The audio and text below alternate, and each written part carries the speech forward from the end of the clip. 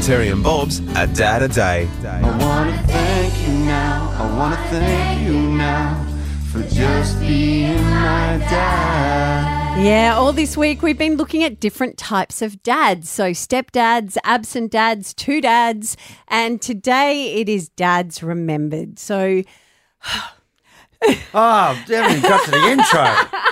Oh, fair for call. for you who don't know, my family history is a bit crap when it comes to this stuff. My father died when I was 11 of a heart attack, and they say that you are the sum total of your life experiences, and certainly my childhood helped me navigate my children's childhood. This is actually really uplifting. It's just a big month for us. Well, we'll get there. Okay, so Tuesday was the 6th anniversary of my son's father's death. Yep. He took his own life. The 26th of September is the anniversary, the first anniversary of my second husband Sean's death of cancer. Fair to say September's your favourite month. It sucks, but you've heard me go on about this in the past, and this is so not about me because I wanted to get a perspective from my children.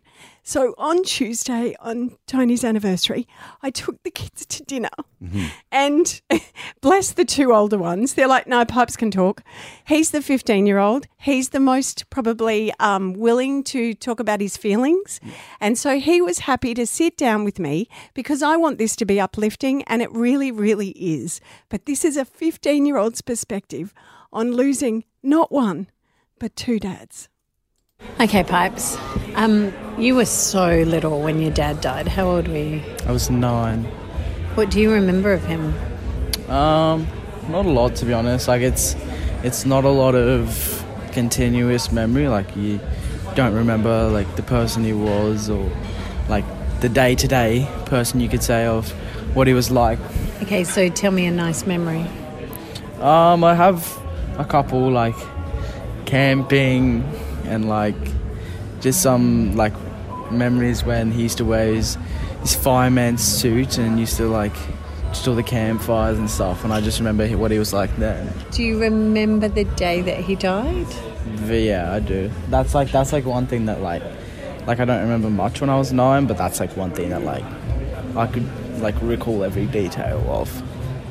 Just what happened? Just how it happened. everything, like from the beginning of the day to the end of the day, like even if it was insignificant, like I could still recall it. Okay, so what was it like growing up as a teenager then without a dad or a dad that had died?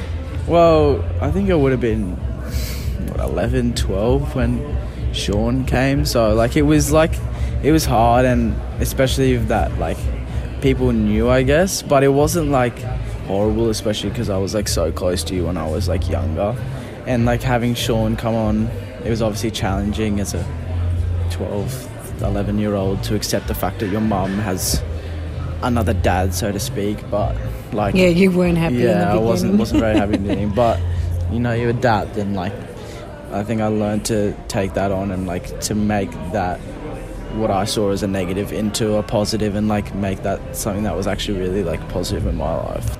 It's funny because, you know, we have had a life that not many people have had, and it's, you know, there's been a lot of tragedy in it.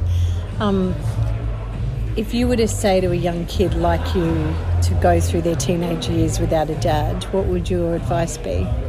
I mean, because you obviously can't, you know, make your mother remarry, or you can't force another dad into your life. So I'd just say like not to make your life built around the idea that you don't have a dad, or like to make that almost a personality trait. Like learn off what you have and what you can, and learn to adapt with that and get close to who you can, and or even find someone who can mentor you, like a teacher or like someone like that who could be able to help you, so that you're not like you're not alone in growing up, I guess. And you also learn what you don't want to be like.